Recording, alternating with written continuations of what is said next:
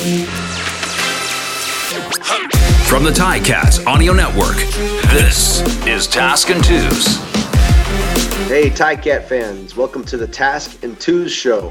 I'm Luke Tasker. I'm joined every week by Andy Fantuz. We are now at the halfway point in the Ticat season, and time flies with only 14 games, Andy. This is crazy. It feels like we just started our Ticats Audio Network team and got this thing up and going, and now we're halfway to the playoffs. I'm up in Alaska still, and you're back in. This is good afternoon for you, good morning for me. But yeah, man, it is wild. And being up here, missing these 2 games that I'll have missed, it's like, man, we're almost getting ready for playoffs here. Yeah, the weather's changing. The team's starting to fire, so it's nothing like September football leading into the playoff stretch. So yeah. It's going to be a good one this weekend. Absolutely. Yeah, the weather has already changed up here, by the way. We've had snow like for 5 of the days we've been up here in Alaska for my sister's wedding. It's 20 degrees outside, Fahrenheit. So, -10 or something like that Celsius outside here. And yeah, it's full blown winter almost already. But how's everything going there, man? I love the broadcast in the last game. We're still prepping for Montreal here, but how are things back home? Yeah, really good. It's I've also been on the road a lot last few weeks with a few weddings in the family, and but now kind of back in town this week and looking forward to the game, and then heading out to Saskatchewan next week for the Plaza of Honor deal. Hey. Yeah, and then I'll be back for the Thanksgiving game. So I'll see you, like about 10 days or so. That's fantastic. So what day next week is the Plaza of Honor? So the gala is on the Thursday night, 7th, I believe, and then there's a few other smaller events during the days following leading up to the game, and then we'll be recognized on game day as well, which is the Saturday, the 9th. Man, that is awesome. Our Ticats great Andy Fantuz is also a Rough Rider great, and he will be going on the Plaza of Honor in Saskatchewan, I guess similar to the Wall of Honor in Hamilton. And man, that's going to be awesome. I can't wait to see some coverage of that, and certainly to hear about it from you on the next Task and Two show. I mean, you're obviously going to be. I mean, they're going to have you doing stuff and talking or whatever, and going to, like you said, the gala or whatever. But it would be sweet to get some Ticats Audio Network coverage there at the Plaza of Honor. A little speaking like a little behind the scenes with the enemy's honor. That'd be cool. But man, that's what we can do. Yeah, that'd be cool, man. Well, man, congrats again. I don't want to make you go too much into that. Certainly, the week after, we'll hear all about what that kind of experience was and what it was like out there. So very cool. Excited for that, man. Yeah, thank you. Yeah, we're going to be nice to see some old faces and friends. It's still a lot of my teammates that I played with are in the city in Regina, so I'll get a chance to see some faces I haven't seen in a long time. So really looking forward to it. Fantastic. But yeah, we got so looks like we got a few guys getting healthy for this week. Yes, Speedy B and Mazzoli, and Braylon Addison. That is a great name to see to hit the lineup. He obviously hasn't played yet this season. His last game was my last game in 2019. So he's been out of it a long time, and really, really happy to see him healthy again. And I mean, this is going to be very different. Like, so Mazzoli played in the early on in the season, but that was different, man. That offensive line was really, really struggling. There was really just a lack of sort of cohesiveness across all 3 phases at that time. The Ticats have tightened some things up, specifically in defense and special teams. And with the time that Watford's been in, the offensive line has made improvements as well. I mean, this is going to look like an entirely different offense from what we've seen the last 2 weeks, I would expect. What do you think? Certainly. Yeah, like getting those big names back is going to change the whole dynamic. Absolutely. So we'll see how the playbook gets affected and the play calling with those changes. And who would you compare Braylon Addison to? Because obviously I've seen him play, but I never was in the locker room with him or in the meeting rooms and practice field. So what kind of player is he in your books? Like I know he's one of the greats in the CFL. Give me a little insight on him. Yep. He's a really, really great route runner. He's not a burner. I mean, he's got great speed, but he's not like Speedy B with like, it's not like the speed jumps off the film. He's got good speed, but he's just a really, really good route runner. Like, I don't know, like he's just the kind of guy, he's going to be able to get open on whatever coverage. He can win his route no matter what. I also think he's got a little bit of that, like, I don't know, like innate, like CFL slot, at like a bit the ability to see the field. So he's a really good guy at wrapping a will linebacker, at feeling that space between the halfback and the under coverage, and just kind of he's kind of savvy and smart in the low zones. But at the same time, like, he's a threat downfield too. Like, he really is. A healthy Braylon Addison is got to be, I think, top 3 receivers in the league. I mean, he's that kind of player. And if he and Speedy are both healthy, I mean, you and I have been talking for the last 4 weeks that we've wanted to see the passing game open up. Like the true classic Tommy Condell passing game that you and I played in for all those years. And with these 3 guys back in there, I think they're going to mix up the receiving group too. It seems like they'll maybe have a all American receiving crew, and they'll have to make their changes accordingly like that. But, I think that they got to be scheming up some aggressive passing offense. And what we've seen with the success with the games that the Ticats won was not that. It was really a more controlled offensive approach, taking what you can get, kind of an offensive approach. And I'm hoping that Braylon, Speedy, and the rest of those guys gives Masoli sort of a new energy to, make some strikes downfield. I think we might have a very exciting game here. Well, certainly some high praise from someone like yourself. When you were describing him, it sounded a lot like how I would describe you as a player, and so that's I don't think we were all that dissimilar. He was certainly faster than me, but he has got a very, very smooth break, like at the top of his route. If he's gonna shake to a post route, he's got a very smooth little waggle with his shoulders and head, and to really accelerate to that post. And he's just an exciting guy to watch. Very, very happy to see him healthy again. Yeah, that's great. Well, yeah, I mean, I think it's time for the offense to sort of contribute on their complementary football and take some pressure off the other 2 phases. But not only that, when the Ticats face the powerhouse teams in the league, they're going to need all 3 phases clicking. And so you got to start practicing now. You want to get to what you want to get to by the end of the season.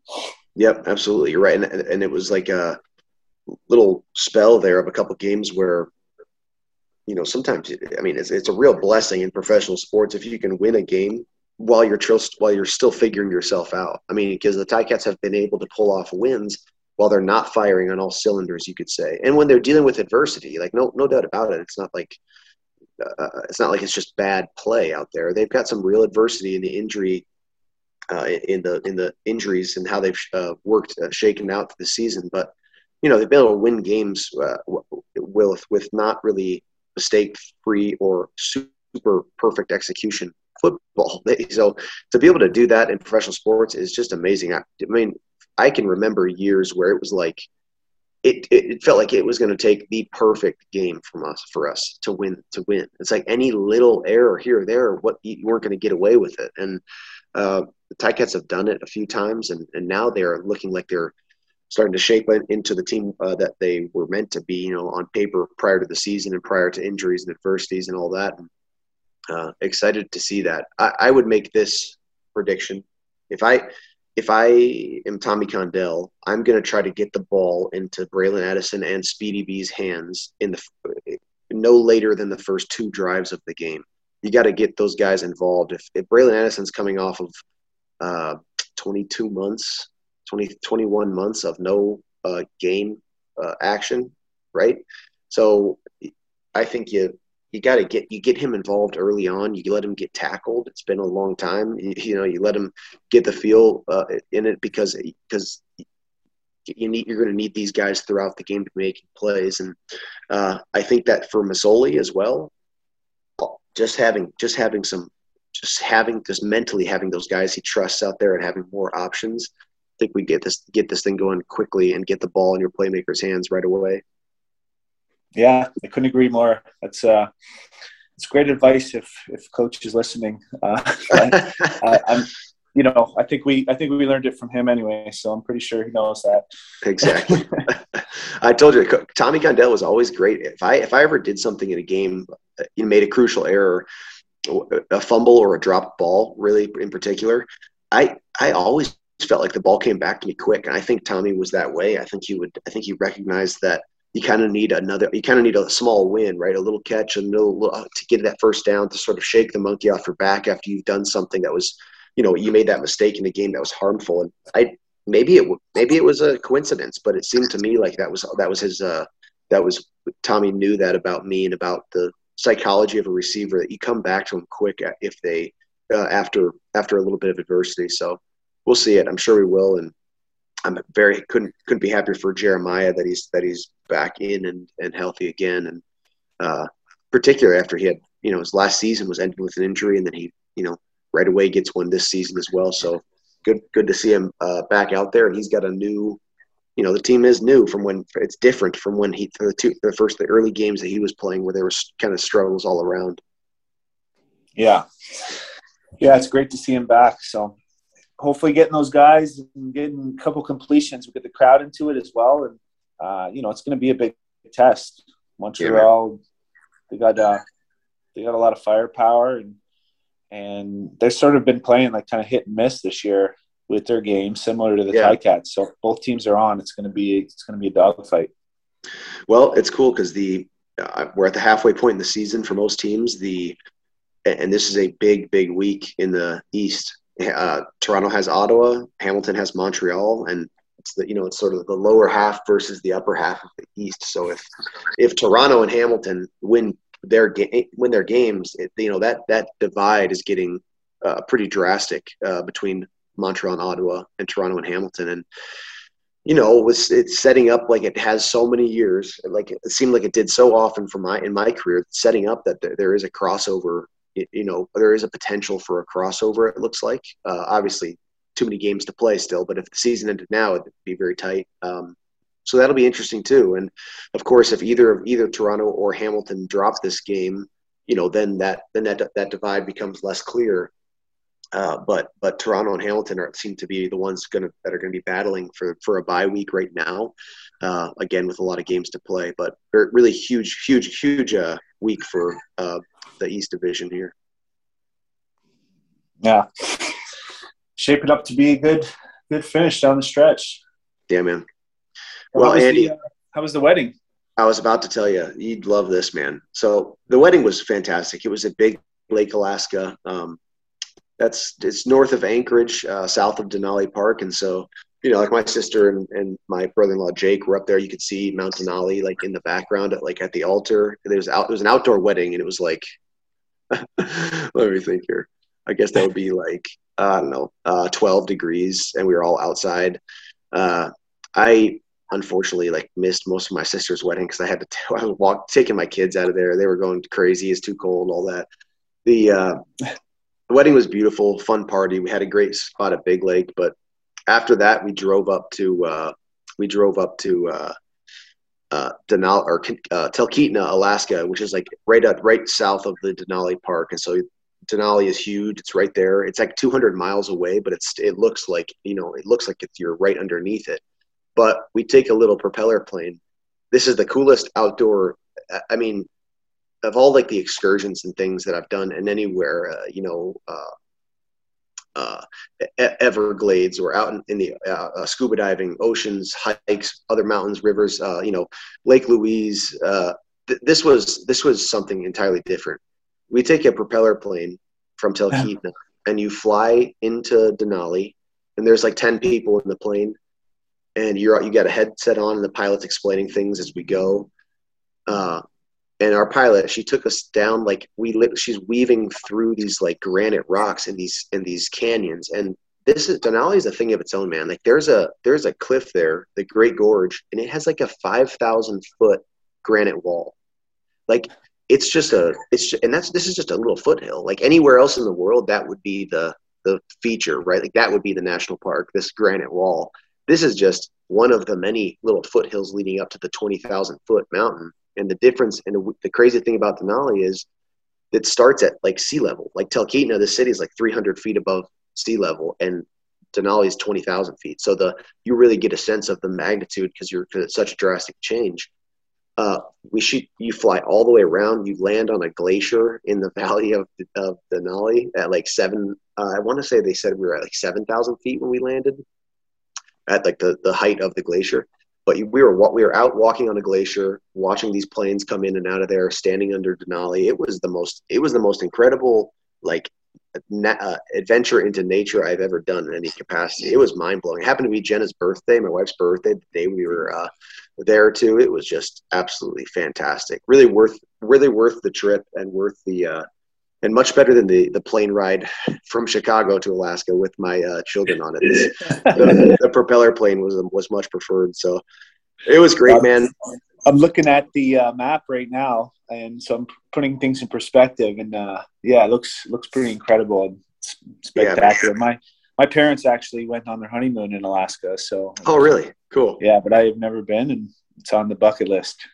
Oh man, Talkeetna is where my brother-in-law's from. It's a tiny little town with little shops and stuff, but really it's just the starting point for airplane tours, or there's a zip line tour. We weren't able to do that, but you can do, there's every way you can interact with Denali Park. That's where you can do it. But of course, hunting trips, fishing trips, you can take up in there and stuff. And boy, it is something else, man. The size of that mountain is entirely different from it. I've been to Colorado and the Rockies out there, and it's just entirely different. Calgary, of course, when we went out to Lake Louise and all that, and there's just something different about this mountain. It is mind blowing. I still can't get over it. But that was great. We took an ice plunge into the lake at Big Lake it was actually a pretty late night after the wedding, so that was a good Alaska moment as well. I initiated that, now we're back in Anchorage, getting ready to sort of end the trip and say our goodbyes here. So the next challenge for me is the flight home again with three kids, and I'm mentally preparing myself for that. Yeah, it's a massive park, man. It's just to put it in perspective. If people don't know, it looks like it's around the same size as New Brunswick or like Arkansas or Maine. I think it was. I think Denali Park. I want to make sure I'm getting this right. I think Denali Park is bigger than Sweden. Switzerland, sorry, not Sweden. Bigger than Switzerland as the entire country. Denali Park is that size. I mean, it's really like, it's hard to, it is really an incredible thing. And then around the mountain, it's just millions of acres of like swampy flatland. You got moose out there, and there's trees, but like at times of the year it's too wet to even walk. And some people have cabins out there that they only go to in the winter because they snowmobile to them. In the summer, they're almost inaccessible.